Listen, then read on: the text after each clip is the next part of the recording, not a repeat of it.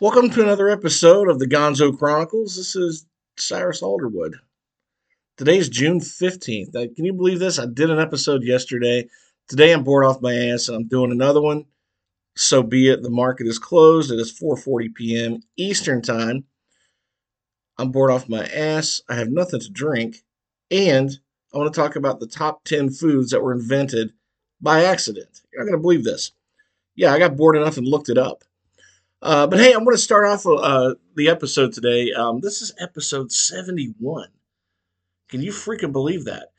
Also, this week I haven't pissed anybody off on Twitter. I don't know what I'm waiting for or why I haven't done that yet. I mean, it's an easy place to chap the asses of the masses, but yet I haven't done it.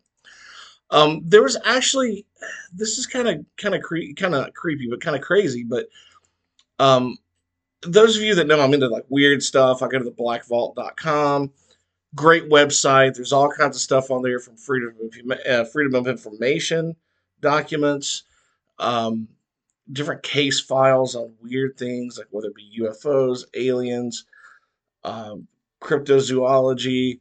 There's all kinds of stuff that's dropped on there, like military things. So um, there was over, I want to say, four or 500,000 pages dropped just yesterday on the blackvault.com in regards to Air Force history. And any of you who are really interested in that, I actually thumbed through some of those documents. I'm not going to get into it because I don't know how many people that listen to this show would be interested in that, even though we talk about all kinds of strange things. But nonetheless, it was really interesting if anybody wants to go jump on the blackvault.com and spend some time looking through some of those documents that dropped based on a Freedom of Information Act request. Really cool stuff. One of the things I also noticed is it popped up in the news because of Reddit, actually, reddit.com. The Phoenix Lights, that's back. Several of you remember from the 1990s when lights on two different nights were located or spotted over Phoenix, Arizona. Looked like a giant V-shaped aircraft just by the lights. And a lot of people at the time, CNN covered this. Every news outlet covered it because it was so weird, and it looked like a UFO. As a matter of fact, one of the former mayors of the town, actually, of the city, began, I guess, dropped out of business, and I think she was a doctor, and really just kind of focused on studying the Phoenix Lights and investigating that mystery. I'm going to read an article to you from, this looks like NBC News from March 23rd, 2007. And then I'm going to tell you why the Phoenix Lights are back in the news again, which is kind of crazy that it is because of Reddit, but Reddit's been quite a popular website here lately. This is from the Associated Press, March 23rd, 2007. Former Arizona Governor Fife Symington, who trotted out an aide dressed as an alien 10 years ago, which would have been 1997, to spoof the frenzy surrounding the mysterious lights in the Phoenix sky, now says the lights were actually an alien spacecraft. Now a pastry chef and a business consultant, Symington is keying in on the anniversary of the sighting of the so-called Phoenix lights by reversing course, saying that the lights were really extraterrestrial and that he saw a UFO himself. I'm a pilot and I know just about every machine that flies, Symington said Thursday. It was bigger than anything I've ever seen. It remains a great mystery. Other people saw it, responsible people. I don't know why people would ridicule it. During a news conference in 1997, Symington, a former Air Force captain, then in his second term as governor, told the assembled press that an alien had been captured. He then ushered out Chief of Staff Jay Hyler, dressed in a costume complete with oversized head and eyes. This just goes to show that you guys are entirely too serious, Symington said at the time. Later that year, he was convicted of bank fraud charges stemming from his bankrupt real estate empire. The conviction later was overturned, and he was pardoned by President Clinton in 2001 before federal prosecutors decided whether they would retry the case. Symington recently told a UFO investigator making a documentary that he hadn't acknowledged his own encounter at the time because he didn't want people to panic. He repeated the story in an interview on CNN and other media, saying the craft he saw was enormous. It just felt otherworldly. In your gut, you could just tell it was otherworldly. Hyler, who says Symington is one of his closest friends, said he isn't surprised he believes in UFOs. A Trekkie who enjoys discussing space travel, Hyler said Symington is convinced that Earthlings will travel to distant solar systems at above the speed of light in our lifetimes. Hyler said he remained the earthbound skeptic in those talks. The lights, which appeared in a V shape on March 13th, 1997, as they moved across the sky, were widely explained as flares dumped by a military training flight, though many still doubted the government was telling all it knew. Tucson astronomer and retired Air Force pilot James Magaha said he investigated the two sightings over Phoenix that March and traced them both A-10 aircraft flying in formation at high altitude. It was clearly aircraft in formation, flying at two different times and then dropping flares, as it's clear to any rational person that's what it was, Magaha said. Magaha said Symington is not a trained observer, and what he feels in his gut doesn't make any difference. Well, that was interesting. As I read that article, I started thinking back to what I saw on TV myself those two nights. And the formation was absolutely enormous. It would be bigger than any ship I think I've ever seen in all my years of watching documentaries on military aircraft, and not that I'm an expert by any means or any stretch, but I found it fascinating that somebody else would say it was flares. I recall also seeing on one of those debunking shows where they chose to look at the Phoenix lights and investigate it and do their own, uh, I guess, simulation where they would drop flares to see if the flares would actually burn in perfect order of a V formation. They could never get them to do that. So, my opinion, were the Phoenix lights something extraterrestrial? Maybe. I would lean more toward that than anything our military did, because I think after what I watched and doing a little bit of digging and reading, I don't think the argument that they were that they were flares would hold up. Just I don't think it does. So the fact that somebody would still use that argument just tells me it's like that's the canned argument. That's the rebuttal. Not really buying it. However, the reason the Phoenix Lights are back in the news was actually from 2 days ago. Now, Reddit is a website. A lot of people know about Reddit.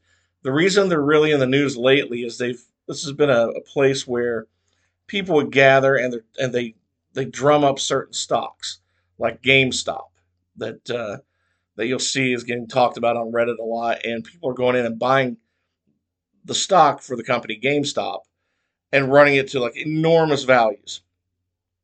And now they're doing the same thing to AMC, the movie chain. So, I take Reddit and things I see with things like that with a grain of salt, because anybody that works in the business of investment advising or finance can look at those two companies and look at their stock values and tell that they just don't match up. um, However, on June 3rd, a couple days ago, a photo, and this is from the blackvault.com, a photo was posted on Reddit, and the Black Vault is actually a Phoenix Light photo. So, Black Vault, according to this article I'm reading on Black Vault, they reached out to the witness, as they throw quotes around that, who posted it, and began to do a deep dive into the origin of where that came from. And they attempted to piece together a story. Is this a real legitimate photo or is it not? Because this photo was getting a lot of traction. So, according to the writer of this article, what they said, it was a bit of a rabbit hole that looks like a hoax after some deep digging. There were obvious signs up front, and according to this article, but my approach has always been to exhaust all possibilities. And this is by John Greenwald. And this is actually written today. So um, you can go to theblackvault.com and you can find this on there. So one of the things that he noticed, he was looking at the JPG files, the raw files available at the link above, according to this article. The metadata states that the photo was taken at 8:26. The identical photo labeled as a certain label .jpg did not have the lens flares, was taken at 8:25, 1 minute earlier. Anyway, he noticed anomalies in the files itself, and um, he said he just kept digging. And the update was they kept reaching out to this person. Shortly, this is what he said in an update on this article. Shortly after I posted this investigation, the Reddit user, and I'll not give the user's name here, deleted their account after having it for 10 years. This is another highly suspect action and more in line with what I would expect from a hoaxer. Moral of the story, always follow the evidence and always keep pushing. Now, for those who are interested in the topic of UFOs and ufology, this is kind of again a black eye to people who take it seriously, who do really good research, because here you have another hoaxer that's just blowing smoke up people's asses for 15 minutes of attention. And what for? I mean, did they honestly think they were going to sell these photos and get money for it? Because I mean, they just posted the photos online, giving it away. For example, for starters, there's nothing to be gained really, other than a bad reputation when you get caught for hoaxing, photos, for doctoring up photos. Um, yeah, so that was kind of disappointing because that was such, I think, an important case that still needs a lot of serious investigation. Because I'm not buying the arguments of it being military. If you do a deep dive into this and do some digging yourself. So, yeah, it's just kind of frustrating. I hate that's why it's in the news. But, I guess it is what it is. Hey, another terrible thing I wanted to bring up. Um, I'm gonna go to Internet Movie Database, and I'm gonna look up uh, the actor Ned Beatty. Do you guys remember Ned Beatty? Um, anyway, Ned Beatty, he's been in everything.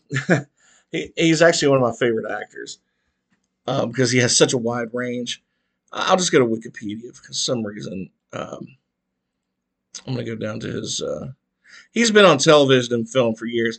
Ned Beatty, he died over the weekend on June 13th, and which was Sunday, and he was 83 years old. Now, younger folks may be like, yeah, "Who's this old guy? What movie was he in?" What he was from Louisville, Kentucky, died in Los Angeles, and one of the newer movies I think he was in was remember that movie Shooter that had Mark Wahlberg in it. Anyway, he was the guy who played the senator in that one. So he was actually a really um, popular actor. I'm pulling his films up right now. Actually, this is what I was thinking. I remember reading somewhere that his first film was Deliverance in 1972, and he played Bobby Trippy. You always hear people make fun of the movie Deliverance, and it's like, squeal like a pig, boy. That famous line. Well, that was delivered on him. Who knew he was going to be tied up to a tree, waiting on Burt Reynolds to save his ass? I wonder if he actually read the script. But that was, from what I read, that was his first acting job. So he was probably thrilled to death to get that and be working with Burt Reynolds, who was just a huge iconic actor back in the 70s and early 80s. But some of the other things that he was in, I was looking through um, some of his some of the movies.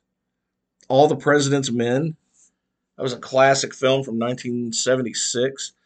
Um, he was in Network, and some of you may not remember the movie Network, 1976. Um, do you remember the line "I'm mad as hell and I'm not going to take it anymore"? That famous line from a movie. That was a Ned Beatty movie.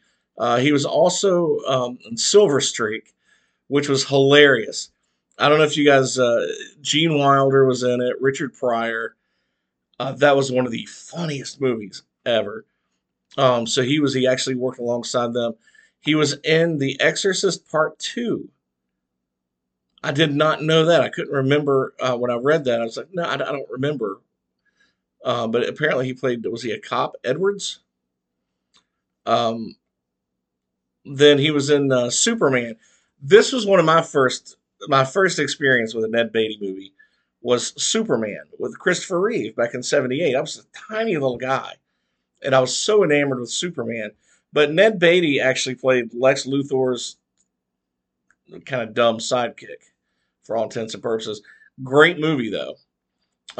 He was also in Superman 2, 1981's The Incredible Shrinking Woman, another hilarious movie with Richard Pryor, The Toy. He was in The Toy. He was in Stroker Ace, also with Burt Reynolds, kind of back again with him. One of my favorite movies ever, Back to School, my favorite comedian of all time, Rodney Dangerfield. He was actually in that movie, Back to School, with Rodney Dangerfield in '86. And because he liked Dangerfield so much, I think he worked with him again. He was in the movie called The Big Easy, which was a big movie back in 1987, and had Dennis Quaid and Ellen Barkin in it. And yeah, Ellen Barkin, she was really one of the hottest ladies of the '80s, if you ask me. Um, but I'm trying to see anything else that might stick out. A horror film called The Unholy. That was a really interesting film. I know we talk a lot of horror movies on here. That was a great film. Ned Beatty was also in that. He was also in, see, Ministry of Vengeance from '89. A Cry in the Wild. He played a pilot in 1990 in A Cry in the Wild. That was a good movie. They did a kind of a spoof of The Exorcist called Repossessed, and that was back in let's see 1990, and they had to bring Linda Blair back into it, but they brought Leslie Nielsen, the guy from you remember all the funny, hilarious movies that Leslie Nielsen was in. Anyway, he was in it. It was called Repossessed. That was funny. I remember watching that a couple of times. Here's an award-winning film, Prelude to a Kiss. He was also in that. And see, let's get a little closer. Cookie's Fortune was a big movie. They did a remake of Where the Red Fern Grows in 2003, which was that was actually I've seen that. That was a good remake actually. That had Dabney Coleman also in it, who's another great actor. And then 2007 Shooter that had Mark Wahlberg. Um, since then, I think Toy Story 3, he did voiceovers for those. Rango, he was a voiceover in Rango. So a lot of kids movies too. So he had such a range, and he was actually one of my favorite actors. And he does. He did a lot of narration for documentaries. So these, he's been busy in Hollywood ever since he got there. So from Louisville, Kentucky to L.A., California. Man, Ned Beatty, salute to your career, sir. That's a heck of a bunch of accolades for that guy. He was a great actor, and he'll probably be missed. He was a he certainly chose some good roles. I don't know if all of it depended on him like choosing Deliverance, but uh, anyway, that set off a long string of successful movies and working relationships with people, and to this day you spot him. Actually, you know what? I remember he played in Roseanne. Some of you that watch that show, correct me if I'm wrong. So do I know my audience or what? Um, did he play the father of John Goodman in the Roseanne show? I'm thinking he did, and I don't know why that sticks in my head, but anyway, if I'm wrong, I'm sure one of you guys will let me know. But yeah, Ned Beatty, not to be confused with Warren Beatty, but good stuff there. So I just heard about that this morning. Actually, I thought, man, what a bummer.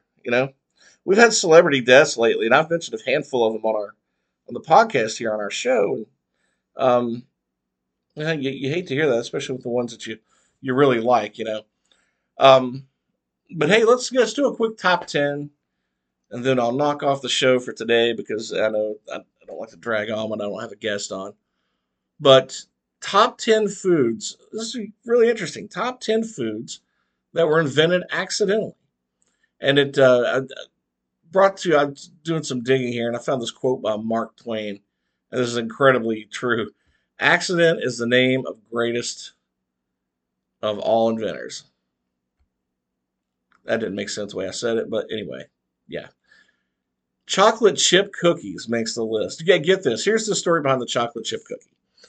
I love these things. I've had a plate full of them. I would eat them right now, and then when I'm done with that, I would eat the plate. But it was actually accidentally invented by a lady by the name of Ruth Graves Wakefield in 1930. Now, what she was doing was she was cooking a batch of what they call chocolate butter drop dew cookies. But after she realized halfway through the process that she was out of baker's chocolate, so what she did is she just broke up some pieces of a Nestle chocolate bar, and boom, chocolate chip cookies were invented. All right, here's another one. Something you have to sit on the couch and eat. Potato chips. Yeah, those were accidentally invented. A chef by the name of George Crumb, 1853. Here's how the story goes. He invented potato chips by accident when a customer at his Moon Lake house was just bitching and moaning about the fried potatoes. They were not thin enough. And he kept slicing these things repeatedly, just thinner and thinner and thinner. And then he decided to slice the last batch of potatoes as thinly as he possibly could, fried them, tossed salt on them, sent them to the customer. Well, the guy ate them, loved them, and that was our first ever batch of potato chips. One of my favorite things from being a kid was being out in the sun, playing, coming back home, and mom handed me a popsicle. And it wouldn't have any other, like, other than the red one or the banana one. Because I was picky little bastard. Well, anyway, popsicles were accidentally invented. Um, 11-year-old kid, Frank Epperton, in 1905, invented these. It was a hot summer day. This kid's out and just burning up playing. He left his mixed soda and water with a stick in it, and then forgot the drink, and then which left it outside overnight in the cold. I guess it got terribly cold that night. Um, so the next morning he goes out. He found his drink frozen um, in the glass, and then the wooden stick coming out of it. And then he named it actually the Epsicle. But I guess this kid decided to continue what he was doing and called it the Popsicle from that point on. One of my favorite things, I don't know if you classify this as a food, but yes, beer was accidentally created. It was discovered about 10,000 years ago, as legend has it, and as researchers will tell you, in Mesopotamia. The invention happened while they're trying to store grains for their bread, but because of the dampness of the storage space, it caused the fermentation. And I guess some of them were brave enough to taste the drink, and beer was invented. Long live Mesopotamia. Ice cream cones. This is another accidental invention. The ice cream cone was invented at the World's Fair in St. Louis in 1904 by a guy by the name of Ernest A. Hamley. That's a weird name. It was discovered when an ice cream vendor at the fair ran out of the bowl to serve the ice cream in, and he saw the vendor next to him who was selling waffles. So this became the idea of spinning the waffle into a cone to shape like that to put the ice cream down in. The idea of serving ice cream into a cone like waffle seemed compelling to the customers, and well, we've been eating it ever since. Here's one of my addictions. I gotta admit that I've had. No, not drugs. Coca-Cola. My God, man, I could put away soda, and that's not a good thing. But Coca-Cola was invented in 1886 in Atlanta, During the Battle of Columbus, Pemberton, who was John Stith Pemberton, who was a pharmacist, he invented this stuff. He became injured during the Battle of Columbus, which led him to get addicted to morphine. So, to cure his addiction, he researched, experimented on these painkillers that would serve as a drug free alternative, right, for his addiction. So, eventually, after a bunch of experiments, he created this syrup from cocoa leaves and cocoa wines. He named the syrup as Pemberton's French wine coca. But later on, in 1886, due to a ban on alcohol, a non-alcoholic version of this wine was introduced, and that's when it got its name, Coca-Cola. So pretty interesting. Uh, Now, how if you got if I don't know, we have steak lovers out there. Worcestershire sauce. Worcestershire. Did I say that properly? Anyway, this was accidentally invented in Worcester, England, right? 1835. So this was a guy by the name of Lord Marcus Sandy. He was the former governor of Bengal, India. So when he returned back to England, he found himself just craving his favorite Indian sauce. All right, so he appointed these drugstore owners, one guy by the name of John Lee, another guy by the name of William Perrins. I think you see where we're going with this, Lee and Perrins, to recreate it, but because of the strong odor of the sauce from the vegetable and fish mixture, they decided to store it in the basement and forgot for 2 whole years that it was even down there. So I guess the aging period changed the flavor and the sauce, and it became just a big hit with the customers. So that's how Lee and Perrins Worcestershire sauce. Now, any South Park fans out there? Any cheesy puff fans? Yeah, cheese puffs, cheese curls, whatever you want to call them. This was accidentally invented. But this is kind of weird, though. The accidental invention of cheese puffs happened by an animal food manufacturer called the Flecall Company out of Wisconsin. This was in 1935. The staff there, they fed this really like wet or moist corn into the grinder to reduce the clogging in the machines. Well, anyway, Edward Wilson, who was an employee at the corporation there, he noticed that the moist cornmeal came out in puffy ribbons, right? So he decided to take it home and add some seasoning and make the first cheese puffs out of this. No kidding, that's kind of gross, but he did it. Um, Anytime you go out to eat, you have to have an appetizer. So yeah, one of my favorite ones, nachos, accidentally invented during World War II, um, uh, which well, this I guess it was accidentally invented by Ignacio Anaya. That's the name I wrote down here.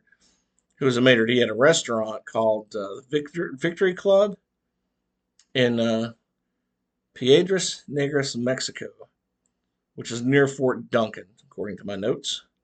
So he got to host a group of these really just I don't know famous U.S. soldiers, their wives, some party, and Anaya decided to cover the plate of with grated cheese and sliced jalapenos and what they call totapos, and presented it as an appetizer.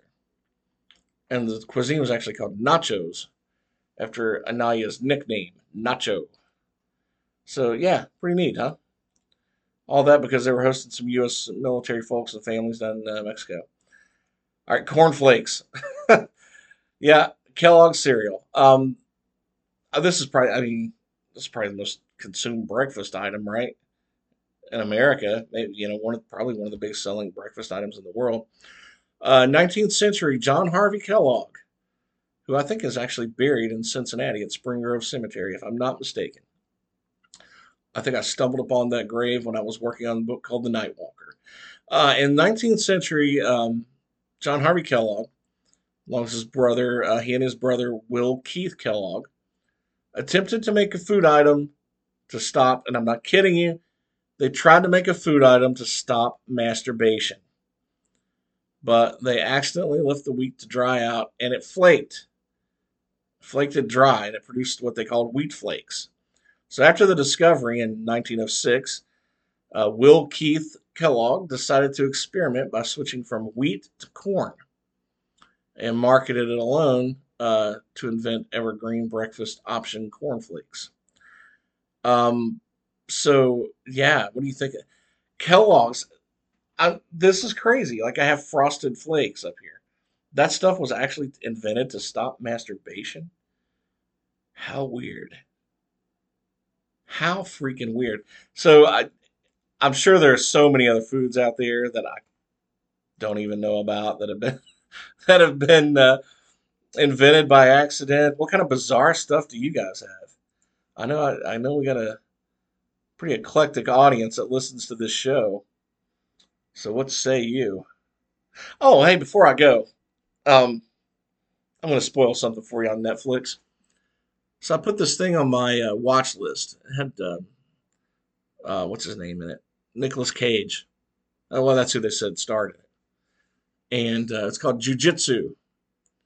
So I watched a little bit of the trailer. It looks kind of interesting. We don't really have much of a trailer to it. I'm just like, well, I'll watch this. I think I saw 3 seconds of his face at the very beginning when they pick up some guy out of the water. And what they do is, I guess they're in this foreign land, Miramar, I don't know, somewhere. But lady drops off this white dude at this with these U.S. soldiers that are nearby because she doesn't want the trouble of her having this guy in her house.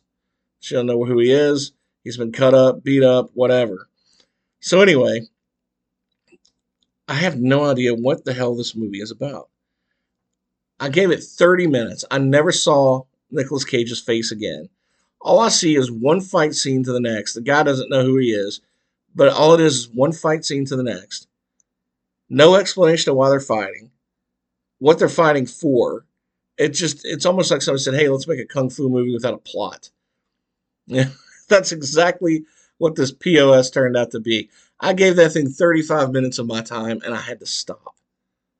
I had to stop. I could not. And then when I read, the description of it, I'm like, wow, this is a description. I'm 30 minutes in, and there's nothing remotely in that description of that movie that fit the first 30 minutes. What a waste of time. And it was lousy. I mean, I'm not shitting on the actors because I know these folks work hard. They get a role. They're trying to make a living too. And they were, I'm not. The acting wasn't bad. The choreography wasn't bad. The fight scenes weren't bad. It's like, why the hell give me why give me a martial arts movie for 30 minutes without a plot? Unless I'm watching some old, Bruce Lee. I'll go to the Kung Fu channel on Pluto to watch this stuff. But no, this was just bad. Don't waste your time. The Irregulars, like I mentioned yesterday, good. 2 thumbs up. Give that one a shot if you're into a series. But this one, yeah, I'm gonna give this one a real hard pass. Even though I tried to give it a shot, but yeah, sucked. Just sucked. I don't know. I need to come up with a rating for movies from like 1 to 10 or like three categories: tolerable, kicks ass, sucks balls. I mean, those are the only three choices. Anyway, folks, thanks for tuning in to another episode of the Gonzo Chronicles. I'll be back soon. You never know when I get bored and want to share retarded stuff with you. Anyway, have a great day, everybody. See you soon.